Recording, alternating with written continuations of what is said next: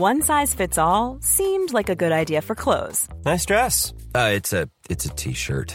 Until you tried it on. Same goes for your healthcare. That's why United Healthcare offers a variety of flexible, budget-friendly coverage for medical, vision, dental, and more. So whether you're between jobs, coming off a parent's plan, or even missed open enrollment, you can find the plan that fits you best. Find out more about United Healthcare coverage at uh1.com. That's uh1.com. Wow. Nice. Yeah. What you're hearing are the sounds of people everywhere putting on Bombas socks, underwear, and T-shirts made from absurdly soft materials that feel like plush clouds. Yeah, that plush. And the best part? For every item you purchase, Bombas donates another to someone facing homelessness. Bombas. Big comfort for everyone. Go to bombas.com/ACAST and use code ACAST for 20% off your first purchase. That's bombas.com/ACAST. Code ACAST. It's that time of the year. Your vacation is coming up. You can already hear the beach waves, feel the warm breeze, relax, and think about work. You really, really want it all to work out while you're away.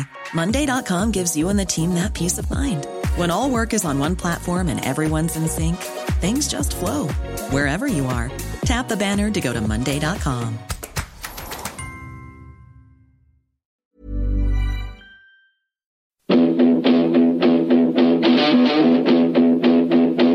And when I started running, I suppose I didn't stop, and when I got the chance to go, I said I should go, and so I opened up. We're only the small little fish out there, so we are, and we're trying hard to make it through. But it's hard to get the breaks when you're the smaller fish. Because I love this county so much, and it's just, I'm delighted that the lads did it for the people of Waterford today, because like I'm heartbroken. I let it go, 'cause I won't see you later when we're not allowed to talk it out. I said I'd go. Alright, so Kilkenny are the Leinster champions. The famine is over. First time since 2015, Brian Cody's 16th Leinster title. Owen Larkin, welcome to the show. How does a man in Kilkenny, starved of Leinster success in the middle of a lockdown, how do you go about celebrating a Leinster title? The same way as you normally would. I suppose, a cup of tea. A cup of tea and a few biscuits. And maybe a can at 9 o'clock before you go to bed. That would be. You're never into celebrating Leinster. No, we always celebrate. Make no mistake about that. We always celebrate. I suppose every victory we used to celebrate with a couple of pints and maybe a couple of pints the following day. But things were different back then. There wasn't, only 2 weeks to a game. We always probably had 3 or 4 weeks. So it'll be a bit different for the lads. But I'm sure they're delighted, and I'm sure Brian is delighted that some of the younger lads, I suppose, got to taste a bit of success, because that's what drives you on that bit more. You want more and more of it. When you taste a small bit of it, you want more and more of it. And he'd be hoping that, that's only the start of it now for the year. It just seems, Damien, so unusual to think about some Kilkenny players needing a Leinster title, considering, the dominance in Leinster. Like, it was what Dublin are doing in the football now. That's what Kilkenny had in the hurling. It's a weird one psychologically to think that some of those players kind of needed a Leinster title. Yeah, well, it was a lot of them won their first Leinster title, so did the last day, so did so. And if I was to be honest, I'd say that Galway threw it away. I couldn't actually believe it. Watched it at home, so I did with the family, so I did, and I thought we were cruising, so we were with up 5 pints, and next thing Brian brought on a couple of subs, so I did, and I'd be honest, I'd have to say that I think Galway threw it away, but I think Brian Cody was in a state of shock after the match, my own opinion, that they won that game. I'd say he'd have to say to himself, how did they win it? So but they have this never say die attitude.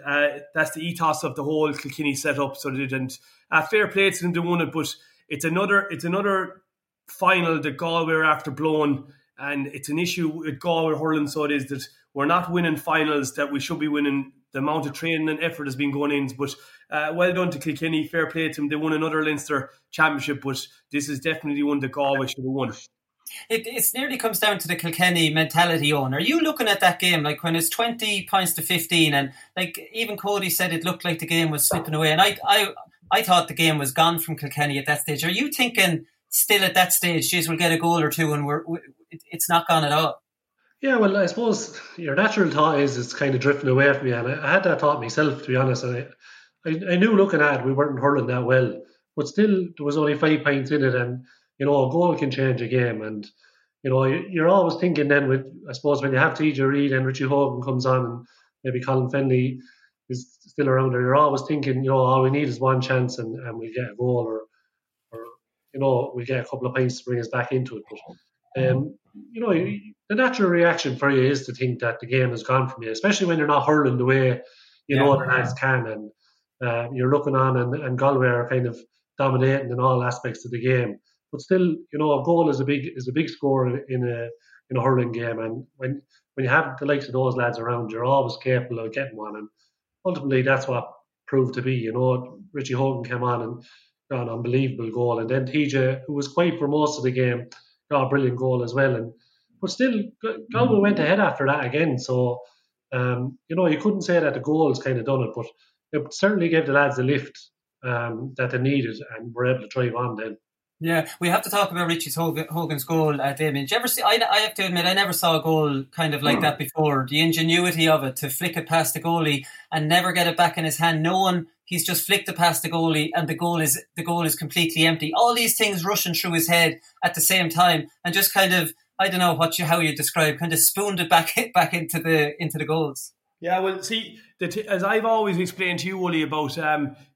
I would think that Richie Hogan does the world of wall ball and ball alley sessions. So his first touch and his striking is absolutely impeccable. And the most annoying part of that whole goal for me was that Éanna Murphy come out to the ball and he kind of cowardly out of the challenge, which allowed the ball to break through. But both teams were playing a sweeper, so they were, right? And Galway's sweeper was Pádraig Mannion, which when Richie came on, that's when we really needed Pádraig Mannion to drop back a notch to help out, right? But when the ball broke, Richie got onto it, and it was just instant. Striker's reaction was that he knew if he maybe tried to catch in his hand and turn, he might get hooked or the ball get flicked away. So he chanced his arm, as the man says, with the little flick over the shoulder. And Joseph Cooney nearly got to it, but it was just a top-class goal, lads. Even being a Galway supporter and an ex-Galway hurler, you have to just stand up and admire that stuff. And then TJ then got the next ball, and he turned Joseph Cooney and he put it in the roof of the net. And Kilkenny were starting to cruise at that stage. Kilkenny actually missed 4 goals. They could have got 4 goals in the second half of that game, but Richie Hogan made some difference, and he was a completely different player to go in on top of Daithí Burke in comparison to Colin Fennelly, but his first touch is top notch. And to be honest, I won't lie, I was in a roundabout way, I was kind of delighted for him because what happened to him in last year's All Ireland, I thought he shouldn't have been sent off. I thought I was wrong. So in a roundabout way, I was delighted for him that he did get that lovely goal. No, I was delighted for him as well. I was more delighted for him when you saw him at the trophy presentation. He had a smile on his face, and I'm sure, Owen, all those things were going through his head. That's a nice way to make up for that mistake last year. Absolutely, yeah, because a lot of lads thought that last year's All Ireland might have been the last we see him. With all the injury problems he's after having over the last number of years, but certainly, he's a really nice fella, and we all know the hurling quality he has, but he's a real nice fella as well. And you don't like to see that type of thing happening, and especially in an All Ireland final. And like Damien said, I thought it was, it was harsh enough in an All Ireland final. Like there has been worse kind of tackles and incidents in All Ireland finals that have been. Well, now Owen, you do know it's only Kilkenny pundits that think that was harsh. Every other pundit unanimously agreed that it was setting up. No, yeah, they unanimously agreed that atting up around the kind of head is a red card. But I think all hurling people agreed that it was kind of harsh in an All Ireland final. He went to shoulder him, and the elbow clipped him. But what did you make of the Hugh Lawler pulling the hurl, Owen? Because this was an unbelievable catch by Niall Burke, and it was a cynical pull of the hurl. Now, some people were saying Niall Burke should have let the hurl go, is what I thought, and kicked it into the net and kind of put manners on Hugh Lawler that way. But there's no doubt it was very, very cynical, and Galway got nothing out of that, only a point. Yeah, it was great defending, Wooly. No, look, it's a problem. It is a problem in hurling, but it's a defender's instinct. Your first instinct is to defend the goal, and it was a great catch by Niall Burke, and really Galway he should have let go of the hurl and tried to kick it into the net. But that's a tackler's instinct. He should have done that. As a defender, you're taught protect your goal at all costs, and Hugh Lawler wasn't letting go of that hurl, and rightly so. And I think it's hard to know whether a black card or something like that, or a sin bin or something would get rid of it out of the game. I don't think it would, because you take 10 minutes in the sin bin not to give away a goal. And the black card, I think, is ruining football at the moment, and we definitely don't want to see that in hurling. What would you think? What would you think, Damien, if you say, right, forget about black card, forget about sin bin, that if you do something like that and prevent a goal scoring opportunity, it's a penalty? I agree with you there, Wooly, in a sense. But I would agree with Owen as well there, that I don't think it's going to change the game in defenders. It's near like rule number 1 is don't concede goals, or don't concede soft goals. Niall Burke caught the ball. He was going towards the goal. Lawler had his hurl held. He should have just let go of the hurl, instead going forward. And he had a man inside him, Niall, that he could have offloaded with the hand pass. It was an opportunity for a goal, so we should have got more out of it. But it can be very frustrating for a forward that maybe you can turn your man and then the defender just pulls you down, and next thing not much happens to him. And I often find that in the opposite, if a corner forward did that to a corner back, he gets a yellow card very, very quick. So you can, but I think Niall should have did better. I won't lie to you. I think Niall should have just let go of your man's hurl. Maybe took his 6 or 7, 8 steps. He probably would have got away with it and kicked it, or even let it off inside. It was but it's interesting. That was the only high ball I think that went into Niall Burke in the whole game, and that's his strong feature, the aerial. And Galway were consistent with this short passing like this. But it can get a 9, but we should have got more out of it. I think he should have dropped the hurl. I agree with Owen Larkin. Right. Did you think anything of Kilkenny not using the dressing room zone? I know they won the game, but I thought it was very unusual in Croke Park, because obviously you've got the Hogan stand dressing room and the Cusack stand dressing rooms. You're completely separated, and you would have thought, you couldn't get a safer environment rather than stand out in the Hogan stand. I was thinking, geez, Kilkenny might start this game slow because they'll be freezing. Yeah, it's certainly it was an odd one, all right, but I think Brian doesn't want to take any risks, or the management team doesn't want to take any risks as regards getting a confirmed case or a close contact or anything like that, because as we've seen over the last number of weeks, even a close contact now, even if you are testing negative, you can't take any chance, and you're gone for 10 days. So, and I think, if I'm not mistaken, Paddy Deegan might have been a close contact as well to someone, and that's why he missed out during the week last weekend. So he just didn't want to take any chances. But Kilkenny, I'm not so sure they started that slow, but they just never seemed to get into their stride, and that was full credit to Galway. I thought Galway were the better team overall, and you're sitting back after the game and wondering, how did you win it? But obviously delighted to win it. Yeah, we'll talk about the match a bit more in part 2, because Limerick won back-to-back Munsters for the first time since 1980, and John Kiley was given out after the game, Damien. He was saying that we've 10 players at home, which in my view is completely and utterly unacceptable, given that I have 20 reporters standing in front of me and I have 10 on my panel at home. I'm quite offended by that situation we've been put in. I can see where is coming from, Damien. Obviously, this isn't a GAA issue; it's government guidelines. It probably only is very, very obvious for a final, whereas it's not as cruel for a semi-final or quarter-final. You imagine for an All-Ireland final, surely we'll be at the point where the whole panel is allowed go and watch the match. Yeah, would you believe this happened as well with Portumna years ago when we were in a Club All-Ireland final?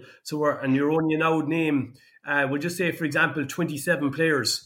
Like this, and this was just on the programme. It was a club thing, and 7 players didn't get their name mentioned on the Croke Park official St. Patrick's Day programme, which we used to always be very sensitive about, and we thought it was terribly unfair because you were all the one.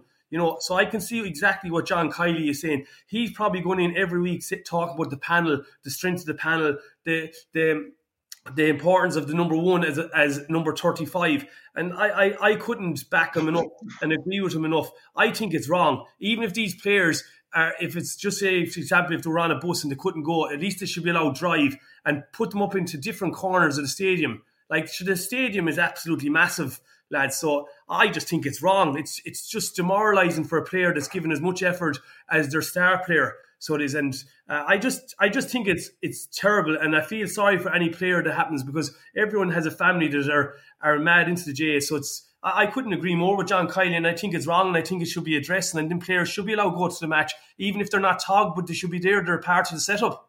Yeah, but you'd imagine, Owen, going to training on Tuesday night, and you're part of the panel, you're playing the 15 versus 15 matches, and you haven't been there on match day, and then you're landing to training on the Tuesday night. You'd feel like a real imposter, wouldn't you? Yeah, well, that's it. That's exactly it. You hit the nail on the head there. They're going to be together at training. There's 30 or 35 of them together at training on a Tuesday and Thursday or whenever they train. And like you said, they can't go to the match now because there's only so many allowed in. And John Kiley is totally right. He said this cup won't be presented on Tuesday night, and we get together with the whole panel. And as Damien said, I can guarantee that's the words he's using. Everybody on the panel is worth, is as important as number one. And that's what makes a good panel, is that everybody thinks to have a shout, that everybody is part of that unique setup. And, I think when the government decided that Elite Sport could go ahead and the inter-county season could go ahead, they should have made some sort of package available for inter-county teams, because there's no inter-county panels that have only 24 or 25 players on the panel anymore. It's about 35 now, because they always want 15 and 15, and you always have a couple of injuries, sickness and things like that. So I think the GAA really should be putting a case forward to the government, especially when all our semi-finals and finals are coming up. It's not right, in my opinion, and it needs to be addressed. Yeah, no, I couldn't agree more. Is there an issue with hand passing in the game, Damien? Because we saw William O'Donoghue caught for throwing when it was a very clear hand pass. John Kiley went absolutely ballistic, and the referee was maybe 20 metres away, and Willie O'Donoghue had his back to him. So I don't know how he called that. And then you had Richie Hogan pass to Mossy Keown, which looked very like a throw, and he got away with that. I don't know, are players pushing this to the very limit where they're making it very hard on referees, and now referees are overly suspicious of them, or, are referees just some referees maybe being less lenient on them? Yeah, as you just said, some referees are being less lenient. My own opinion is on it, Colin, is that I don't think any inter-county hurler throws a ball. Right, once the ball leaves your hand, even the slightest milliliter, right, that's a hand pass, right? And as I said to you, I seen it. So I did the last day with Limerick versus Tip. Limerick got pulled for a goal, so on a hand pass, but then Nolan McGrath threw a ball into John McGrath. I just don't think that anybody is throwing the ball. That's my own opinion. They are hand passing it. The referee is looking for what he calls daylight. If you do a daylight hand pass, which you throw it up and you do a daylight hand pass,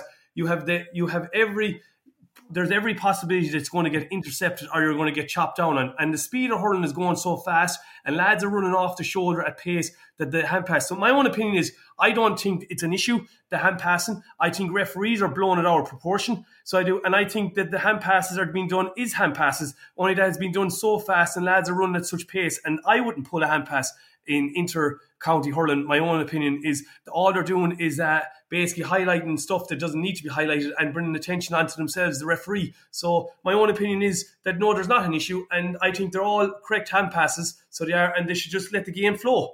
Right, let it go on. Is there much of a skill in it? Like, would it be that big of a deal in hurling if the underhanded pass, if referees just kind of stop blowing? The long and short of it is, Colin, if you want to get a big long hand pass, and when I say a long hand pass, to get that 20-25 yard, yes, then you need to let the ball release out of your hand and get a good, what we call good strike into the ball, right? Yeah. But if it's a short, fast, snappy hand pass, which a player is running off your shoulder, then all you need to do is a little quick, little nip of a hand pass for your man to run onto it. So there are two different type of hand passes, and Owen will elaborate a little bit more, right? Because he was a great man to give hand passes well in his game, right? But if you want to do a big long one, the ball must leave your hand and you must hit it at an unbelievable impact if you want to do a long hand pass. But the short one has to be short and nippy. And as I said, I think the referees are drawing a lot of attention onto themselves. I don't personally think that any of these balls are being thrown, that it's just at such pace. What do you think, Owen? Is it the end of the world if it's not a clear strike and motion for a little short one? No, I don't think so. And I think when referees clamp down, but I think, Willie, this is not referees. I think this is a directive from Croke Park that came down from Croke Park to say that there had to be a clear striking action. And we've seen over the course of the summer, last summer I think it was, that referees were blowing most hand passes. And it was ruining the spectacle of the game because it was just stop-start. Every hand pass was nearly considered a throw. And I think Damien is right. I don't think there is many throws. There might be an odd one in a game, but I think the striking action now is so fast that referees deem it to be a throw. And I think the GAA needs to look at that. They're making a mountain out of a molehill here, and they need to just get rid of that altogether because, there's plenty more things that the referee has to look out for during a game without having to look out for that and making an idiot out of himself if he makes a wrong call. They're being too hard on referees. Like, as I said, there's more things going on in the hurling game than one referee. And Colm, the other thing as well, when the lads, Knurk and all these boys are training, and Sean Tracy and the boys are training the lads, they're training these boys with drills at such pace that this is where they're developing the quick hand pass. It's coming from the training ground and the training drills, the quick hand pass, good, short, snappy, fast and everything. So that's where it's coming from. So I don't think any of these players are throwing at inter-county level anyways. Maybe in junior level might be a different in club level, but not at inter-county. Right. As Damien says, Wooly, the trainers, when they're demanding speed when they're training and all these drills that they're doing, they're demanding speed. So if they have a hand pass in a drill, they want it done at pace, and that's exactly what's happening. Right, okay, yeah, it's interesting because it is annoying when they're blown up, especially if they got it wrong, like they did with William O'Donoghue that time. Come here, Damien, what did you think of Patrick Horgan's goal? Like, I mean, Jesus Christ, everybody thought he was going to pass it off. And the minute the goalkeeper Hogan took a step left, he changed his mind in that very split second, Damien, because I'd imagine as he's running through, he's thinking and passing, and he's able to change his mind at that very second that he saw that step. Like, I mean, incredible stuff. Well, it was gas. It was what happened was a big, massive ruck had come, right, and and next thing Breen got the ball and he threw back the hand pass, and he threw the hand pass back into Horgan's hand. And I don't think some of the tip players realised that Horgan actually had the ball and he went solo. But the interesting thing to remember about this clip, Wooly, is when Horgan starts soloing with the ball, he starts soloing at pace and the lads are running after him, right? But as you said, he changed his mind. But look at the corner that he put the ball into. He put the ball into the bottom left corner, and the Cork goalkeeper, right, holds the boss of the hurl in the other corner. So for him to save that ball, he would have had to have brought the goalie hurl boss across his body into that corner, which made it impossible for him. I don't know if I'm making sense. And he put it low to the corner with a small bounce. And that was the real top class finish on it. So he soloed at pace. He kind of dummied and he jinxed a little bit to the left, but he put it into his bottom left corner where the Cork goalkeeper, he would have had to have changed across his boss of his goal hurl across his body to get. And that was a top class finish because he was going at full pelt. So it was actually a brilliant piece of skill and a brilliant goal again. Jeez, it was one. I did, to be honest. I'm not obviously never played hurling, so that wouldn't have even crossed my mind. I just saw Gleeson taking a step. Would that cross your mind, Owen, when you're going in? Which side the goalkeeper's holding the hurl? Well, it wouldn't cross your mind when you're going in. You'd obviously have a look at what goalkeeper you're going to be facing. And I was always told the same thing, even for penalties and all like that. When a goalkeeper's standing up, look at what way he's holding the hurl, and you're going the opposite side because it's going to take him maybe a millisecond to get the hurl across his body. But I think it was a fantastic goal. He was running out of gas. He was after running 65 yards. He was running out of gas. And if he had to miss it, I think there'd have been questions as to why he didn't pass it. But I think Niall O'Mara tracked him back and was gaining ground on him and very, very nearly got a hook. I'd say he'd be disappointed he didn't get the hook because that could have changed the game for Tipperary. I thought Cork were very poor in the second half, and that goal kept him in it in the first half and kept him in it for lots of the game. But it was an unreal finish. He's a joy to watch, Patrick Horgan, when he's in full flow. His wrist action is brilliant. And like Damien said, you would be looking out for the way the goalkeeper holds the hurl and definitely going to the other side. Yeah, we'll give Cork a mention in performance of the weekend in part 3. Another one was Davy Fitz comments after the game, Damien. He said the way it was abused today is not right and it should be dealt with. The abuse and the stuff that was thrown at me personally by one individual there today who was sent there to do it. This is the interesting part. Is not right and has no place in hurling. Now, do you think who would be sending this individual to do it? Sure. Colin, I hadn't a clue. Like Davy, this is like juveniles, or when you're in national school. He said this and I said that, and he done this to me and I did that to him, and he I don't know who this. Sometimes I often say, is there anyone else that can back up this story? Number one, to see who it was. But sure, if someone was to have done it, I suppose it was the Clare management. But I'd like to get.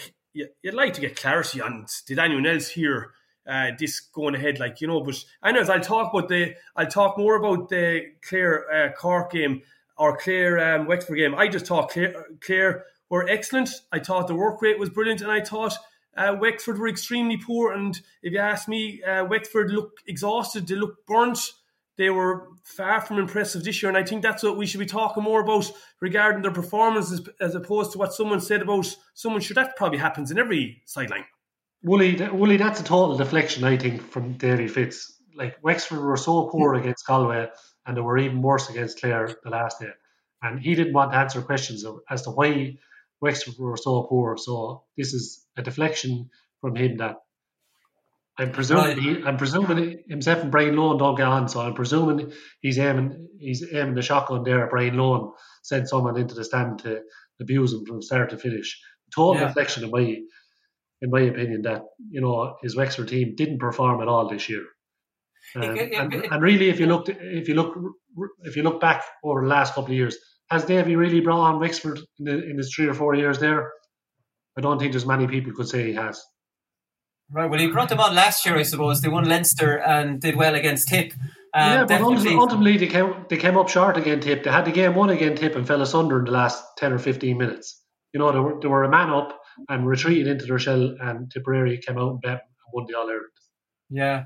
Well, look, you could make that argument. The thing about this abuse is that I don't understand, Damien, is what's somebody abusing Davy going to make any difference to the match? Davy's not playing the game. It doesn't even seem like it makes sense if a management team wants to abuse Davy. What bit of difference is that going to make? Well, basically, the first of all, the thing is, if this happened, right, number one, and right, but the whole thing is that to rile up Davy, right, because he's easily riled up. That's number one, and to get inside his head. And basically, I would think that the whole meaning of it is that if they could get inside his head, that maybe his thinking would leave the game and his game plans and his whatever, and that he would be getting involved in stuff that's outside of the game, and he wouldn't be concentrating be concentrating enough on the game to see, we'll say, if stuff was going on, we'll say, where lads were being beaten in different positions or making changes. So he would be burning too much of his energy on what we call touchline or sideline stuff that's outside of his control, and that would be the reasoning for it. You'd like if you have a lad on the sideline and he's mouthing at you, next thing you get involved in it, and you say to yourself, I should have been the bigger person, I shouldn't have got involved in it. But that's the only reason that I can see out of it. But Brian Lohan is a very well respected person down here in Clare. Their trainer is Sean Tracy, which is my own clubman. So he is, and they've lads I just don't know. I'd nearly like to get a name of the person that was going on like this. That's once again if this happened. But Wexford were extremely poor this year, very, very poor. Yeah, no, they definitely were. We'll talk a bit about Tony Kelly in performance of the weekend. Lee Chin, I always have a thing on this. Like, Lee Chin couldn't start because he was injured. And my own opinion is, if you're good enough to come on, you should sometimes be good enough to start. That's just an old saying, but that is my opinion. If you're good enough to come on, you should be good enough to start. And he came on, and when he came on, even when I was watching it, he came on running fine. So, I don't know why he didn't throw him in from the start and try to get out of the blocks early, as opposed to using him as an impact sub. So, he was a loss, but if you're good enough to come on, you should be good enough to start. Yeah, but maybe they were 10 points down, Damien, when he came on. So game was over. Turned the game around. Yeah, game was over.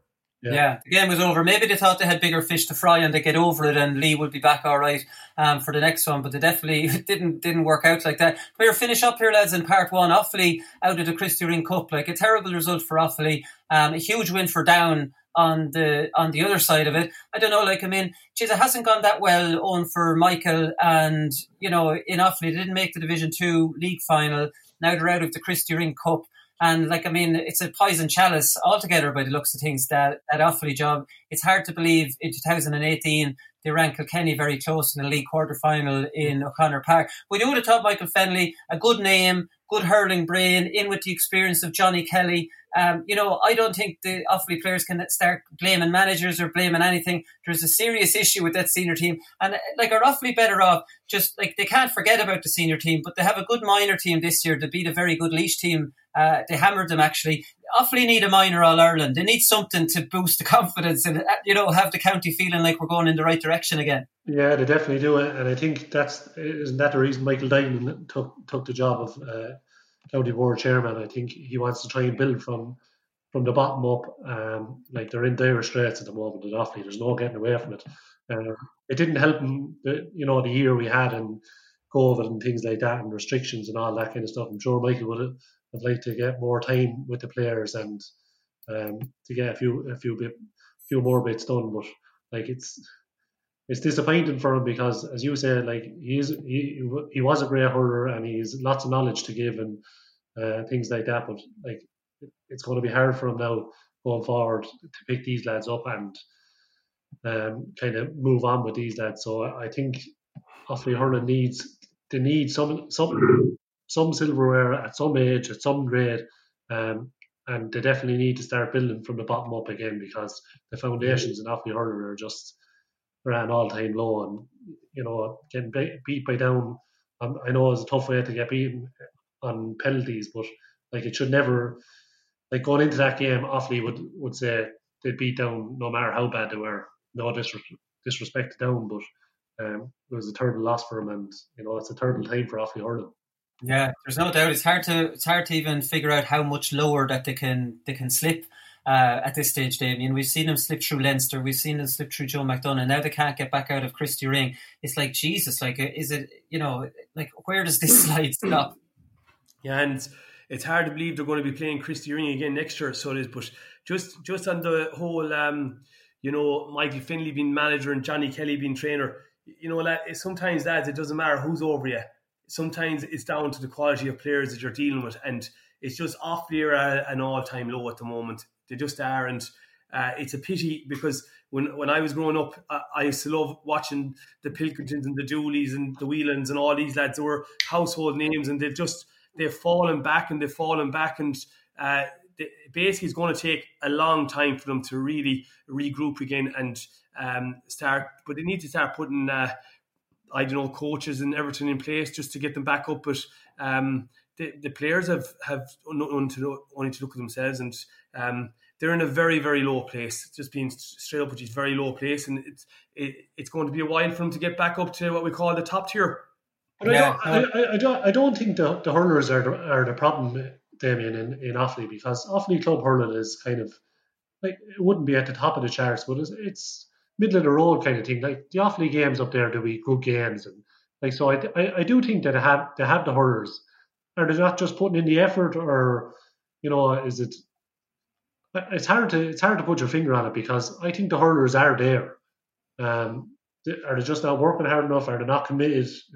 I'd love to get an inside track on it to see maybe what Michael Dignan and maybe Michael Fennelly think about it, because I think the hurlers are there, and but I think there's some other issue there that's just tracking off. I would disagree with you. I don't think the hurlers are in Offaly, and I think the likes of Laois have passed Offaly by a long way now. So I know that we'll agree to disagree, but I don't think the hurlers are in Offaly. They're not good enough to compete. That's my opinion.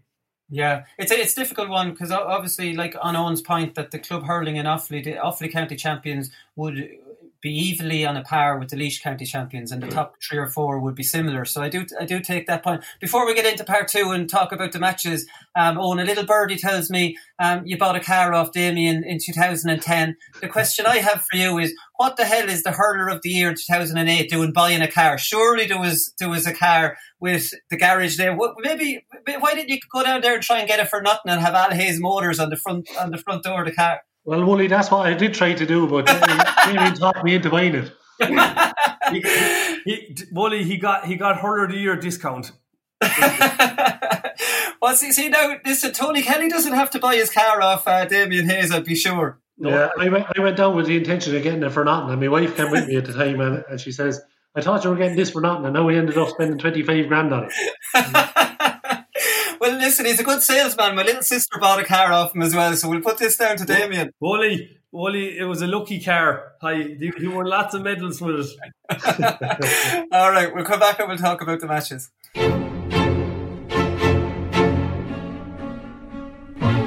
A lot of people do say, what do you love about hunting, they do say. Is it the fresh air?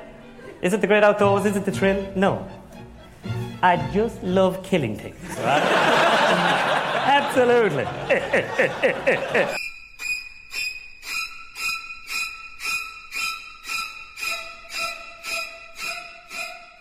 All right, so Limerick 25 points, Waterford 21 points. Surprising result, really, for people who might have thought Limerick might have pulled away here. Owen, it was almost like league hurling, really, wasn't it, Owen? It was full of rucks and full of rooting and kind of, I don't know, it just reminded me of a league game back in March.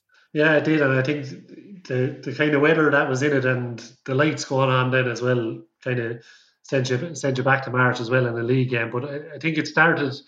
The intensity of the game started as if it was a league game, no kind of atmosphere or anything going, and it was only kind of after half time it really got going. But like Limerick will be delighted this morning. They didn't play well at all yesterday, I think, and just really ground out the win. But like Waterford really surprised me yesterday. I thought Limerick would win that easily, but like Waterford, you could see they were really, really up for the game, and I think Liam Cahill has done a very, very good job with Waterford. It's his first year there. He's built a nice young athletic team with a couple of experienced lads there. But I think the burning question on everyone's lips is Austin Gleeson. I think he got 3 or 4 great points yesterday, but was taken off at about 10 minutes to go.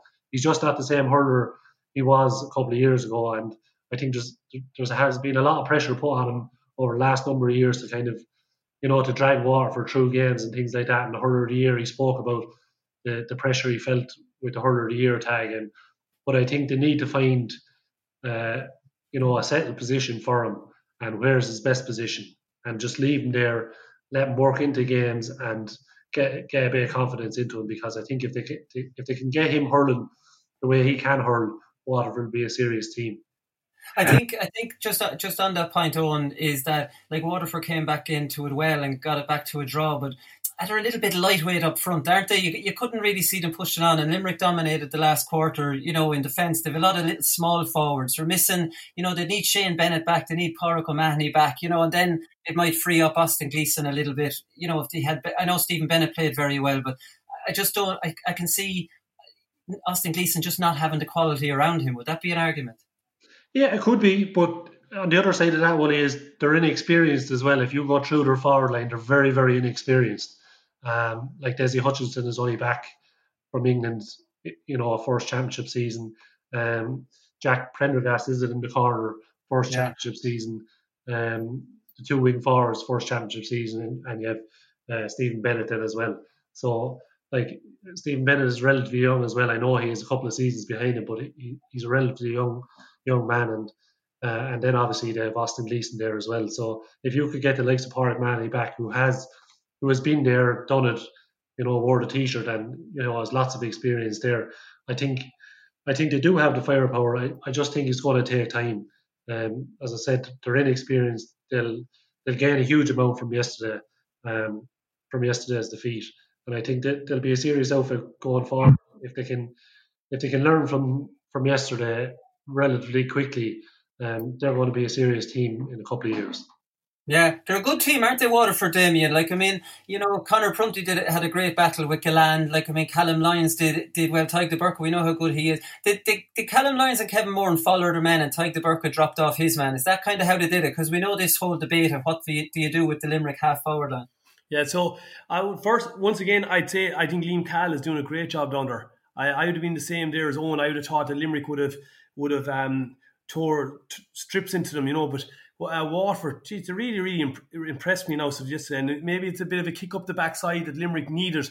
Last year they didn't play well against Kilkenny, and next thing they were out of the championship. Yesterday they didn't play as well as they would have liked, and Waterford gave them absolutely lots of it. And even at the very end of the game, Waterford got a hand pass intercepted, so they did. And if that ball went inside, they could have got a goal. But Waterford really hurled well. And as you said, what happens is the wing backs, Moran and the boys, they man marked their wing forwards.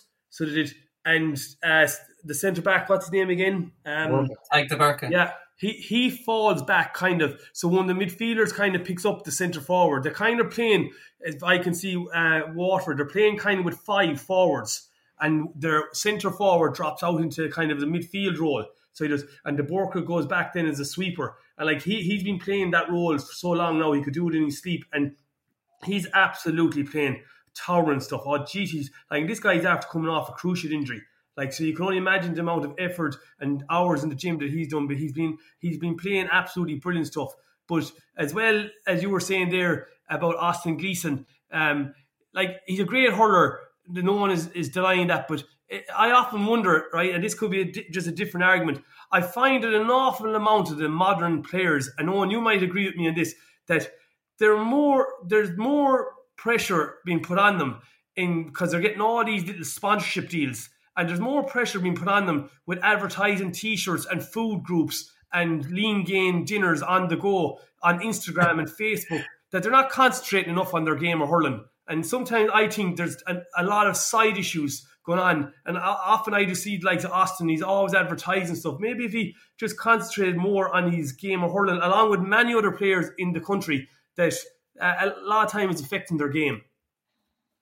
It's a good point, yeah. It's a good point, and I never really thought about it. But now that you say it, you know, you always see Austin Gleeson. Actually, it was only last night I was flicking through Instagram again, and I seen something else. He was a new brand ambassador of, I can't think of what it was now, but I just said to myself, "Jeez." Like the only brand ambassador, the only brand ambassador I was for Al Hayes. That was the only perk that I was getting when I was hurling. That I had a car going training, but it's like every hurler in the country, and it's affecting their games. I don't care what you say, Wooly, and it's happening with footballers. Like their number one priority goal is to perform for their county to the best that they're able to. Okay, let's get the couple of perks that they're able to get. But geez, there's so much. And if you take on to be an ambassador of something, like you're going into side issues that might be annoying you the night before a match and getting a text message from whoever the marketing person said, will you make sure to put this up? Will you put this up? You've put this up on your Instagram page. And I think some of the players out there need to concentrate more on their game of hurling. It's happening with a couple of the Cork hurlers as well. A lot of the Dublin footballers, all these sideshows. And I think if lads concentrate on their hurling more, they get a lot more out of it. Yeah, maybe. I'm all for the sponsorship and brand ambassadors as well, Wooly, but businesses now, it's not like years ago, say, if you got a car, you just drive the car around and, you know, it had the name on the side of it. Businesses want you to do stuff for them. You know, as Damien said, they want you to put up stuff on Instagram, they want you to do question and answers things. You know, they want their twopence worth for giving you the car now, and they're dragging you here, there, and everywhere. And like Damien said, that can be a distraction. Yeah, maybe it is now because it doesn't seem to affect Tony Kelly and a couple more. We'll mention them in part 2. I want to go to a more boring topic on the Limerick puckouts because Damien, Waterford, or I'll throw this one to you. Waterford, they conceded a lot of the the puckouts, and is that the right thing to do with Limerick instead of pushing up and letting Quaid go wherever he wants? Give it to the cornerback and almost back off him.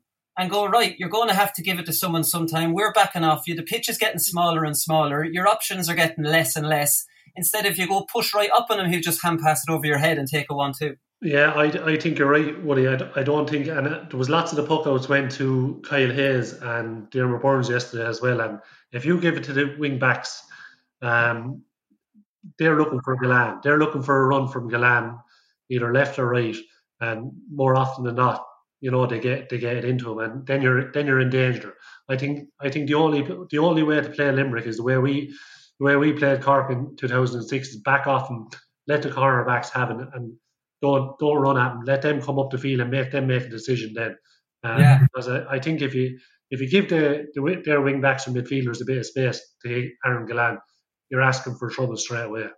So that's it, Damien. What you end up doing is, like, the cornerback is coming out with the ball. He wants you to commit to him, so that it makes his decision a lot easier. Whereas if you're backing off him, now he's on the half back line. He's like, oh shit, will I shoot? Or, there's no options available to me because the pitch is much smaller. Yeah, so he's getting a nosebleed, Wooly, when the cornerback comes out that yeah, exactly. So when they get the ball, the cornerback, they're coming out towards it. Usually what happens is the corner forward goes towards him. So the cornerback will break the challenge. No matter what, he will break it. So now what all the new modern trainers are telling him to do, when your man is coming towards him, you kind of sidestep backwards. So next thing he tries to go out around you, and when he tries to go out around his soloing, then you're able to come in with the flick of the hand or the flick of the hurley and put him under pressure, and sometimes it gets broken down, or you're putting them under pressure because the wing back could come towards you and the wing forward. So next thing you could be 2-on-2. So it's definitely easier to reverse back and let him make the runs, because he's expecting you to come towards him to break the challenge. So you're just putting the corner back on the spot and to see what will he do. So it's putting more pressure on them, and often then if the cornerback gets a rush of blood to the head, he'll drive it long, and that's exactly what a lot of teams want. They want the ball in the air, where it's a competitive battle in the air, where you'll always back your own half back line to win that ball in the air or to break it. Yeah, it's almost like trying to discuss here, Owen. We do it on the show about how do you counteract Limerick, and chasing around after them all doesn't really work. They're playing it around you like it's a piggy in the middle type situation. So we know that there's very, very few faults to Limerick's game. That could be a chink in the armour that Waterford showed yesterday. Yeah, I think it is, and I think the more I look at Limerick, the more I think you're at nothing trying to physically match up to them or run around after him and try man mark him. To a certain extent, I think they need to be marked tight, but I think that could be it. If you clog up the middle third, your half back line and midfield, clog that up with bodies, draw out your full forward line out to the half forward line, and let the cornerbacks take the ball and let them run up the field and let them have to make a decision. Whether they want to try and break a tackle out around midfield or just lump the ball in long, and you have bodies back there. Then I think that's the only reason. That's the only way I see Limerick being beaten this year, because, as I said, they didn't play well yesterday, but still dug out a win. And I think they won't be as bad again the next day, and that's frightening to say, because the amount of players that came on yesterday and made an impact. Seamus Flanagan came on, first touch over the bar, and Adrian Breen came on, first touch over the bar. The strength and depth they have on the panel is frightening. And if one or two lads are not firing, off they come, and on the ways come and make an impact straight away. Yeah, you made a point, Damien, and you're right. Their first performance that they got caught in last year was Kilkenny.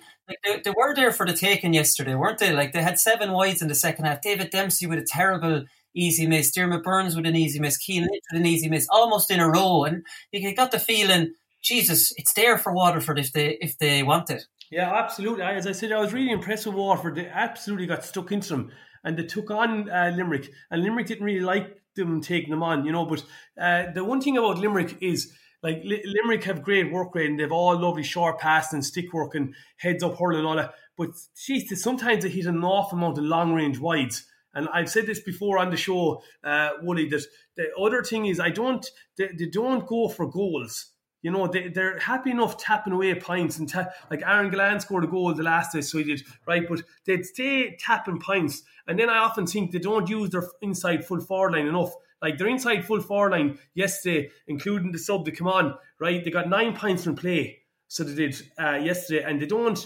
Sometimes I feel they don't use the boys inside. Aaron Gillan, he's some target man, whether he's on the edge of the square or going out to the side, whether it's high, low, or whatever. But the Waterford boys got stuck into them, and as I said, they didn't have it all their own way, and it was touch and go there, especially in the last quarter, to know who was going to win this game. And then as Owen said, it was interesting in that in the last quarter they took off the likes of Austin Gleeson, so that in that game when there was 15 minutes to go, could they have thrown him in full forward just to see maybe would he win a high ball or anything like that. But Limerick didn't play well. They won the Munster Championship.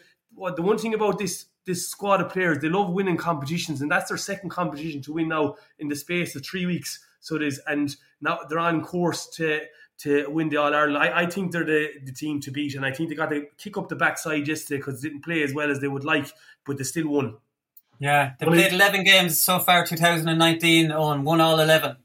Yeah, look, there's no question. I went up last year up to the All-Ireland semi-final and I couldn't see Limerick or Kilkenny beating Limerick, and they were totally off that day. But Kilkenny, just got stuck into them as well. But just going back to yesterday, Wooly, with about 5 minutes to go, there was about 2 or 3 points in it. Limerick were ahead by 2 or 3 points, and Waterford started trying to create goals and running at Limerick, and came out of the attacks with no score. And there was a couple of them that were easy tap overs, and they just tried to create goals, and that comes from inexperience as well. The inexperienced lads were kind of panicking. We need to get a goal to get back into this, when they could have just kept tapping their points, and it could have been a different situation then. From 70 minutes or 72 minutes, if they had to take their points and they were level going in. But Limerick always had that cushion of 2 or 3 points, and we're just able to keep them at arm's length. But like you say, if you could get the Pádraig Mahony's back, if he was throwing that ball yesterday, it would have been a point. He'd have kept tapping over his points because he knew there would have been plenty of time left. But like I say, Waterford will come on a huge amount from their display yesterday and the way they stood up to Limerick and got stuck into them. And it's going to be two hell of quarterfinals next week, and the semi-finals are going to be even better.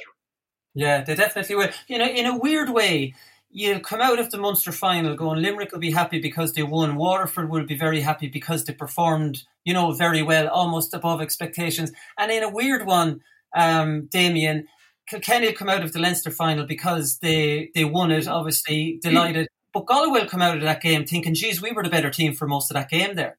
Oh, yeah, well, there's no doubt about it. Limerick winning the Munster Championship, they'll be delighted, but they'll be disappointed in their performance. Waterford lost it, and they'll be delighted with the way they performed, and they got stuck into it, and the blooded players, and they'll gain confidence.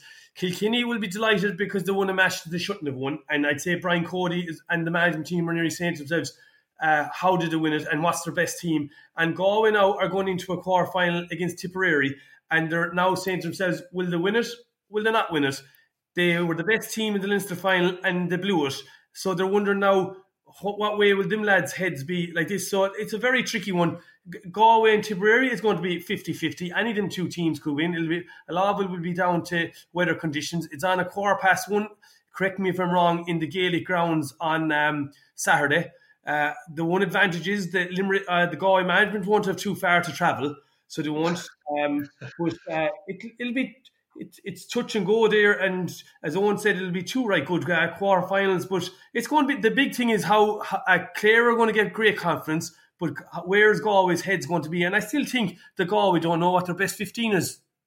Do you think that, Owen, that Galway don't know what their best 15 is? Because their defence were completely dominant in that game. Maybe what to do with Pádraig Mahony might be up for grabs. I think Galway do know their first 15 or their best 15. You look Walter Walsh, Colin Fennelly and TJ were dominated for most of that game. There's an awful lot of positives for Galway coming out of that game. Absolutely, yeah. I think they do know their best 15. I think Shane O'Neill and his management team will be, disappointed they didn't win, because obviously they should have won the game. They were the better team. But I think there's huge positives to take out. And the other positive that they'll take out of it as well, Tipperary are not firing on all cylinders either. This is an aging team. You take Pádraig Maher, Jamie Callan, Brendan Maher, there's 1 or 2 more. There's a lot of miles on those lads' legs, and I think Pádraig Maher was taken off the week before. I think it was the first time he was ever taken off. So they're not firing on all cylinders. I think Galway will have a right cut off Tipperary, and I wouldn't be surprised if Galway overcame Tipperary next Saturday. I think, if they can get that level of performance out next Saturday, they will take Tipperary. But the thing about it is they need to finish off games, and they need to finish off teams when they have the chance. They had the chance to put Kilkenny away, missed a couple of easy chances when they were 4 or 5 points up, and next thing Kilkenny get 2 goals and a couple of points and take them at the end. They need to get that ruthless streak into it. But I think that has been a problem for Galway over the last number of years. They win games by a point or two that they should be winning by 6 or 7 points, and they lose games they should be winning. They just need to they need to find that ruthless streak, and they need to find it quick for next Saturday, because I think they have a huge chance of taking Tipperary. In a weird way, Damien, you'll say, oh, Galway threw it away, and then they got hit with those sucker punches of goals and responded to them by scoring 3 in a row. And that's very impressive. And teams that have no character don't do that. The problem is maybe in their own minds they said, oh, we're back in control here, and switched off again. Yeah, well, that's it. It looked that way. It looked like they were, to an extent, that they were afraid to push on. So they were, and as you said, we got hit by 2 sucker punches of 2 goals. So we did, and then we went on and we went ahead again. So we did. So it's as I said, we threw away that match. That's the long and short of it, Colin. And I think Kilkenny were surprised that they won it by. But on the Galway team, like I would have Aidan Hart on my team. Simple as that. You're asking, like, do Galway know their strongest 15? Aidan Hart would be on my team. David Burke would be on my team. Jason Flynn would be on my team. So there's a couple of players there. They're in and out the whole time. There's a couple of positioning areas that are up for grabs there on who's in what position. So sometimes I think it'll be a different team that'll line out for Galway the next day against Tipperary. And Tipperary still don't know their strongest 15 either. And number 2, I think it's very interesting that Bubbles isn't featuring at all. Now I know he has summered well. We'll put it this term. like that's an understatement. Exactly, but like they should need to be getting more out of him. But Galway are going to be disappointed, Colin. Like we should have won that game and we didn't. And Galway are training too hard not to be winning stuff. That's basically my argument. But yeah, hopefully they will take something from the game and the positives out of it. But geez, it's disappointing when you lose finals that you should win. Yeah, definitely. Aidan Hart did very well on Cody, who was causing problems in the first half. He wrapped him up. But even Colin Loftus was having problems, right? He was having problems in the corner. Like, my opinion, was just maybe a simple switch with the 2 cornerbacks. Just switch to one cornerback over to the other side, and it could have solved the whole thing. Maybe there would have been no need for the likes of Aidan Hart to come in at all. And then the likes of Johnny Cohen, who had a wonderful first half, he was completely out of it in the second half. And then when David Burke came in, he injected 2 scores straight away. I'm a big fan of David Burke, so I think he's a great player, and I'm just very surprised he's not on the team at all. I think this is a tactic from the Galway management that they play their first 15, and then they want the experienced lads, the likes of David Burke, Jason Flynn, these type of lads to come in and see out the game for them. Lads that have been there, done it. The Galway team are relatively inexperienced. Given the there's a couple of players that have been around for a couple of years, but I think this is a tactic that they want the likes of David Burke and Jason Flynn to come out and finish the games. Now, it didn't happen the way they would have wanted last Saturday, but I do think that's what the Galway management are looking for. Oh, yeah. Jason Flynn's only a young lad. I know. I realise he's only a young lad, but he's there a good few years and he's a lot of experience. Yeah, I think he should be on the team as before Conor Cooney. I think he's a way better hurler than him. Conor Cooney has been struggling for form the last couple of years. Yeah. He seems to have gone off the boil. I remember watching Conor Cooney a couple of years ago, and one touch over the bar. Conor Cooney could score 8 or 9 points from play, and I don't think he scored the last day. No, he scored 1 point the last day. He had that great Leinster final against Wexford where he ran amok. He was playing brilliant stuff that season. I want to mention quickly before we move on here, Owen, about Niall Brazil. He came on in the forwards. He plays in the half-back line for James Stephens. Am I right? He was lively when he came in. Yeah, he's a very good hurler, Wooly. He would have started his career with the club in the forwards. He was a minor at the time, and he used to come on in the forwards, and we played him in the forwards last year in 2019, and we started playing him in the backs last year, and he actually hurled centre back on TJ Reid in semi-final, or this year, should I say? Yeah, I was watching that. Yeah, he's a fantastic hurler, but he's so versatile. He's lots of pace and power, and he's going to be a good one for the future. He's still very, very young. I think he's only 20, so but he's a brilliant hurler. Right, okay, right. We'll come back here, lads, with performance of the weekend.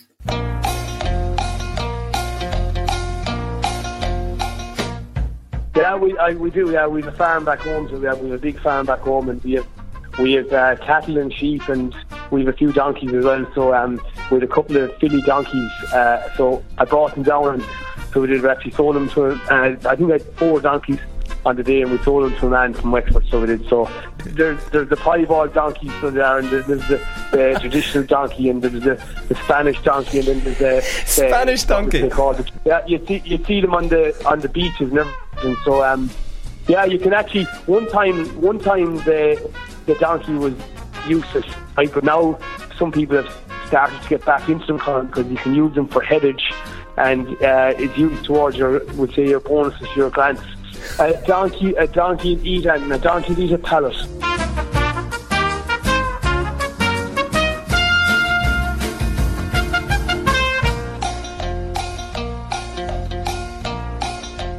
That's performance of the weekend. I want to start off with Michael Breen. He scored 5 points for Tipperary. He destroyed Luke Meade.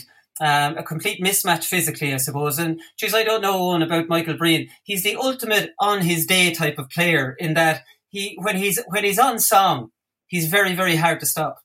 Yeah, he is. As you said, he's physically he's a powerhouse, and he has the pace to go with it as well. And like Luke Meade the week before was unbelievable for Cork. You know, he was probably man of the match for Cork the week before, and totally out of the game. Michael Breen destroyed him. 5 points from play from midfield. That, like 5 points from play. I don't think I ever scored 5 points, and I played in the forwards all my life.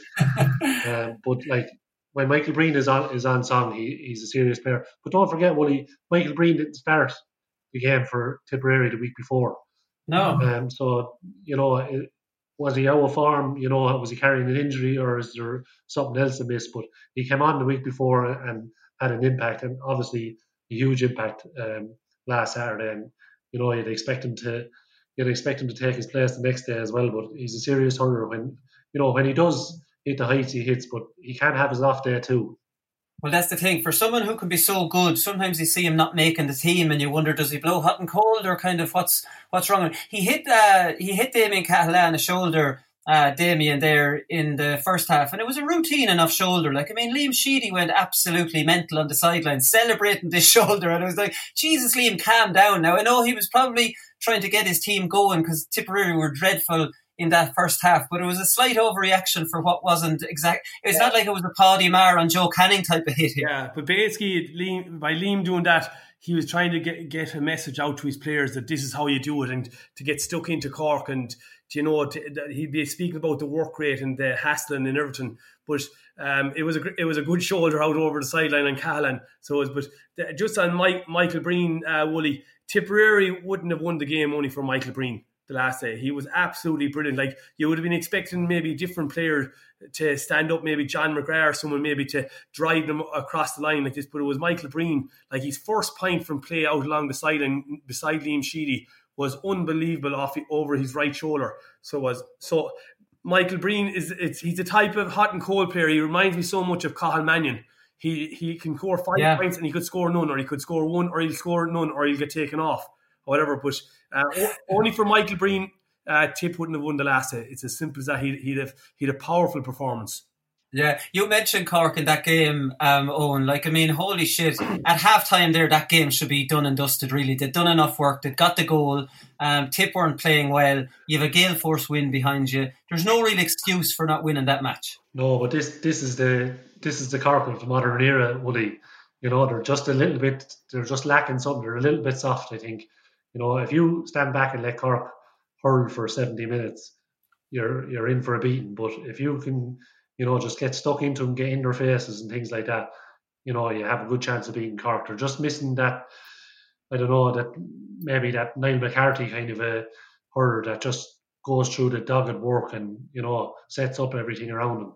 They don't have anyone that does that. They're all lovely, skillful hurlers, and they don't really have any dog in the team. And like as you said, Tipperary were awful in that first half, and the game should have been done and dusted at half time. Cork should have been out of sight, but they weren't. Tipperary just, even though they were playing bad, they were in their faces. They were, you know, hooking, blocking, working. just staying in the game till the momentum changed and they could find their rhythm.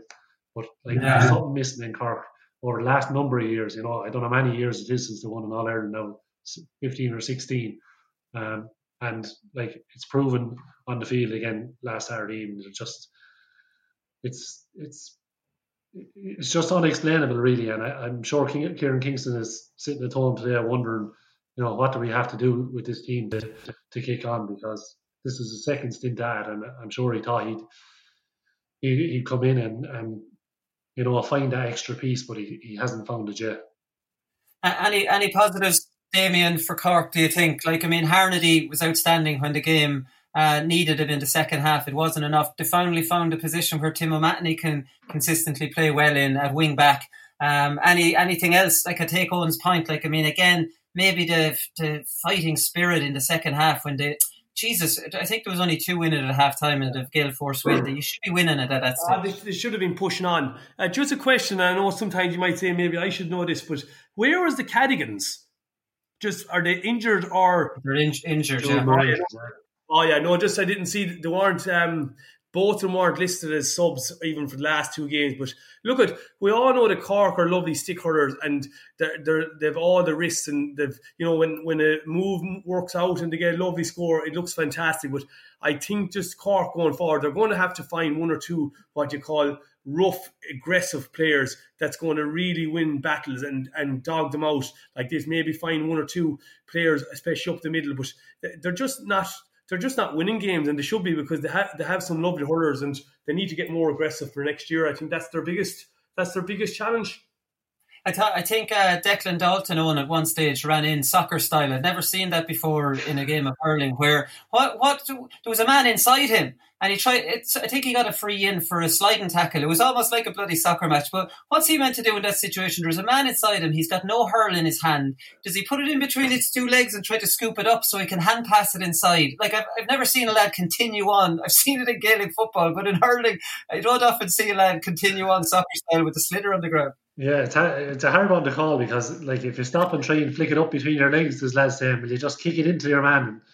But I think he probably should have tried to kick it across to whoever was inside him. I think it could have been Shane Kingston inside him maybe. But it was a difficult one for him, because he was after losing his hurl a fair bit out and he was kind of dribbling in with it.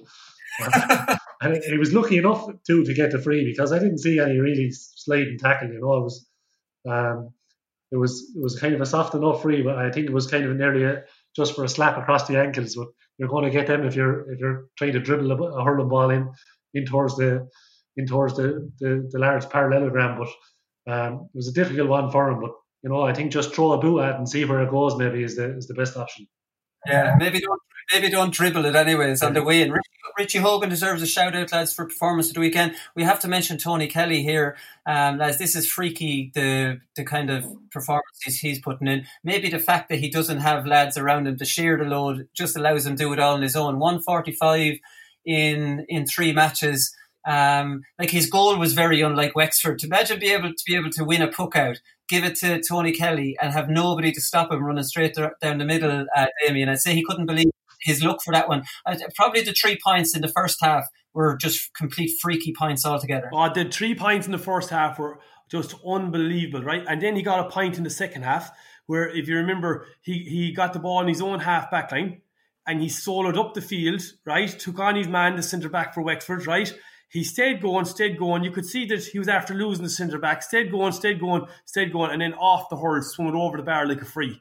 It was just phenomenal. And then his goal was basically hand passed into him. And if you watch the goal again, when he got the goal, he brought his left hand into his chest and he took 4 or 5 of the longest strides to get his running motion into full motion like this, and then threw the ball out into the hurl, and he put it into the bottom right-hand corner of the net with the bounce first into the back of the net, and that was a game over. Wexford were making maybe a slight bit of a comeback, but see, Kelly, I suppose, he was under a little bit of pressure. There was Peter Duggan was around. I suppose there was a lot of talk about Peter Duggan. Peter Duggan got the freeze. It took a little bit of spotlight off him, so I did. But like I've been saying it for years that Tony Kelly has been a phenomenal hurler. He's one of the best in the country. He's been showing unbelievable form with Ballier, so he did. And I suppose then Ballier went all the way to the Club of Ireland. You remember, Wooly, I went up and I done a show with you up in Croke Park, and that year I suppose he got maybe a burnout, as in just he was on the go nearly for 2 years, and then people were doubting him like this. But the performances that he's putting in this year are just unbelievable, and the scores he's getting. He's the first man on the All-Star team. Like, he has his All-Star nailed already with the performances he's been putting. And as you said, maybe because some of the other forwards aren't as up to the level that he requires, and he says to himself, what's the point in passing it? I'll shoot myself, and if it goes over, it goes over. If it doesn't, sure, maybe he might say to himself, they'd have put it wide in us. Do you know? But yeah, the most of them are going over, though. That's the thing. There's not too many of them going wide. Yeah, no, he's pointing the very corner, we'll say almost on the inline. Like, he swung it off, he struck off his left, and we'll say curling between the posts. They're just the scores he's getting are just unbelievable.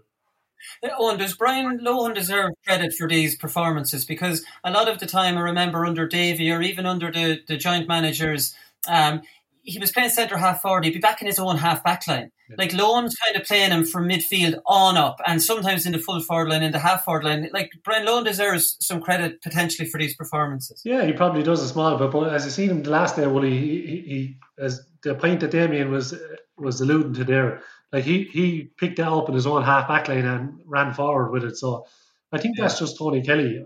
I don't think probably Davy had him back there, or Brian Lohan has him back there. I think he's hunting for the ball. He just wants the ball, and wherever the ball is, he's going to be around. And as far as I can see, Owen, I think that Kelly has been told to kind of stay in the full forward line, right? And he was put into the full, but he's given the freedom of the pitch from midfield up. I'd say they're kind of said to him, look, you can go anywhere you want from midfield up to the full forward line. We don't want to see you back in the backs. And you can run off lads' shoulder and demand the ball to be released to you. But you can go anywhere you want. You have the freedom of the park, but don't go back in the backs. That's, I'd say, is what Brian Lohan and Sean Tracy's message is to Tony Kelly. Well, whatever they're doing, it's working a treat, because like it's unbelievable watching them play. And, you know, I suppose it doesn't say a whole lot for the Clare team that Tony Kelly is getting probably three quarters of their scores. But like it's freakish what he's doing. As Damien said, it's the first name on the All-Star team, and I'd say if they get to a semi-final, he could be the hurler of the year as well. Very good. Oh yeah, there's every possibility that they will get to the semi-final. Yeah, I find it hard to see it. I like Wexford were so bad the last day, you know, and I understand Clare betting the 10 or 12 points or whatever it was, but like, I just can't see Clare going any further. It's just, you know, if you stop Tony Kelly, like, where do Clare get their scores from? And you can be guaranteed Watford are not going to allow that happen next week. They'll have someone man marking Tony Kelly and just to dog him into the ground and not let him hurl, because you couldn't take notice of Tony Kelly last week. And if Watford go into this weekend and don't have a plan for Tony Kelly, they're in trouble. Yeah, we thought that's what Wexford would do as well. Everyone has a plan for Tony until they have to try and mark him. Here's a question for the two of you here now, and take your own county colours off. And you're picking a team, and you've one position left at centre half forward. Do you go Joe Canning, Tony Kelly, or TJ Reid? Damien? I'd go with Tony Kelly. Just, I've always said this. I'd play Joe Canning full forward. lads can laugh. I would love to see Joe full forward, edge of the square. Oh, you're wriggling out with this now. I'd love to see Tony Kelly centre forward. Owen? On current form, you'd have to say Tony Kelly, but imagine having Joe Canning on one wing, Tony Kelly in the centre, and TJ Reid in the other. That's the ultimate, right? Oh. The ultimate. Well, no, like, I'd go Rod Hegarty as the wing and TJ in full forward, maybe, or Joe full forward. You could have that as well. Where would you play Aaron Gillan? Aaron Glenn, Patrick Horgan, and all we need now is one more corner. One more. Yeah. I'll stand in at 15. No, I wouldn't have you a corner forward. I'd put in Whelan. Whelan will be ahead of you. Well, oh, yeah. That going shite then. I've never been a car off you again. Come here, listen, lads. Sean Finn deserves one mention here before we finish up. He was brilliant on Desi Hutchinson, and we know how fast and selfless Desi is at running the lines and all that. Sean Finn, after an early point, pretty much put him in his pocket, and he had that brilliant interception on Callum Lyons' own at the end, and with Richie English back as well, back in the squad. Again, you know what I mean? Like, because maybe Prendergast gave Nash a couple of problems, but if you're thinking Nash is a potential weak link, now you have English back, who's, what's he, a double all-star at this stage? Yeah. Sean Finn is a serious cornerback. Anybody that takes Sean Finn to the cleaners is going to earn it, let me tell you. But as you said, Desi Hutchinson got a good point in the first half, but after that, he never got a sniff of it, really. And even when Waterford were looking for a goal, Sean Finn came in with a great interception there and just won a free just to steady things down again and take a couple of seconds. But he's a savage cornerback, and especially, you know, he's still hurling very, very well, even though the other two lads that he had on the full back line are not there anymore. You know, he's still standing up, and I know Dan Morrissey is doing a good job at full back and at the moment, but like to lose your full back and your other cornerback that you've been playing with there for a number of years now, it can be upsetting. It can be, you know, it can kind of upset lads' form, but it hasn't upset Sean Finn. He's a serious cornerback, and I wouldn't like to be trying to take him on now, to be fair. Yeah, definitely. We forgot completely about Joe Canning, giving him a mention for performance the weekend, and the sideline to Joe Cooney at full stretch. Jesus Christ, that was unbelievable. We've seen him doing that before with David Burke. It's like he used to have a little kind of a little tactic between the two of them that David Burke would take off and Joe would be able to pick him out. How hard, Damien, is that off a ball on the ground to be able to, like, I can imagine just getting that up off the ground and to be able to hit a moving target off a sideline like that. Like, I mean, it's incredible skill. That would be incredibly hard.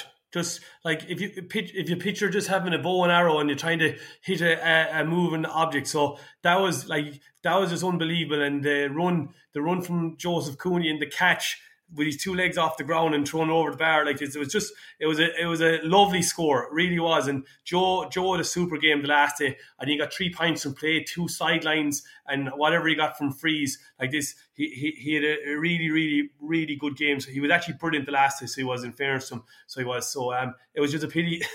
I've said it more than once. It's just a pity we didn't win it. But he had a super performance the last day.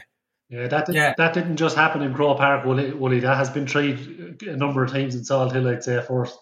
Like that, to be able to hit a sideline like that, TJ Reid is very good at as well. Just nipping the ball into a lad's hand and maybe take it back, or the man hits it over the bar. But to hit that moving target, and Joseph Cooney, he wasn't jogging either; he was sprinting. Oh yeah. You know, so it was a fast moving target he had to hit. And it was pinpoint accuracy. Yeah. But here's the thing on that though, Owen, is that I see the technique when they're going for a pint off the sideline and they get down under it and all, but he was standing more upright when he did that one. Yeah, I'd be lucky to hit the ball at all, Wooly. Leave it alone, get it off the ground. I'd probably pull me grain if I tried that now. But as you said, he was standing upright. But like you often see Joe when he's getting ready for a sideline, he kind of gets a bit of a divot into the ground right behind the ball, so that probably helps it as well. And he just had it at the right height for Joseph Cooney to take it on the run and slap it over the bar. It was some point now, in fairness. Yeah, it's almost like trying to hit a 1-iron, Damien. Very, very difficult. Well, I know nothing about golf, so I can't comment on that. Absolutely nothing. But if you just watch Joe or watch any of the lads that are really good at taking the sidelines, Wooly, right? What they do is they try put the ball up on a nice little tuft of grass, right? And they then try have the rim at the bottom. This is just right.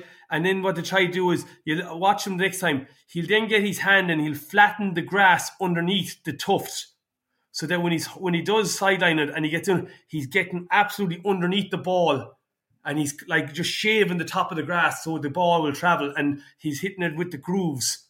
When the next match is on and someone is doing, just watch the way the lads are able to get the ball to go at a distance, the way they're positioning the ball, where the rims of the ball is, where they have it at the bottom, and then they're flattening the grass to get under it. It's a very, very important technique.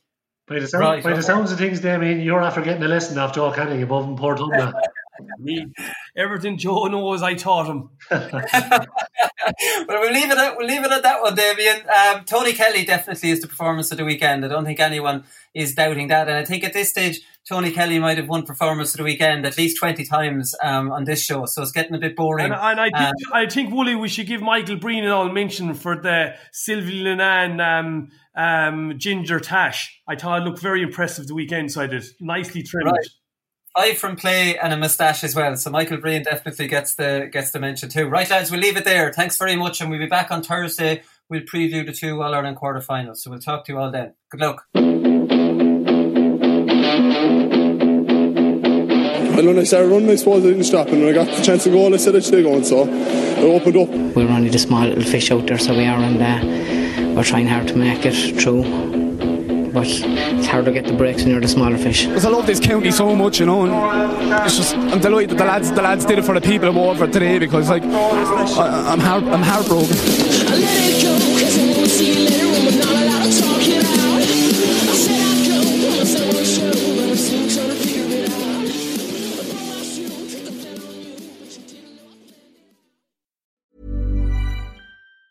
Planning for your next trip? Elevate your travel style with Quince. Quince has all the jet-setting essentials you'll want for your next getaway, like European linen, premium luggage options, buttery soft Italian leather bags, and so much more. And it's all priced at 50 to 80% less than similar brands. Plus, Quince only works with factories that use safe and ethical manufacturing practices. Pack your bags with high-quality essentials you'll be wearing for vacations to come with Quince. Go to quince.com/trip for free shipping and 365-day returns. Hi, I'm Daniel, founder of Pretty Litter. Did you know cats tend to hide symptoms of sickness and pain? I learned this the hard way after losing my cat, Gingy. So I created Pretty Litter, a health monitoring litter that helps detect early signs of illness by changing colors, saving you money and potentially your cat's life. Pretty Litter is veterinarian developed, and it's the easiest way to keep tabs on your fur baby's health right at home. Go to prettylitter.com and use code ACAST for 20% off your first order and a free cat toy. Terms and conditions apply. See site for details.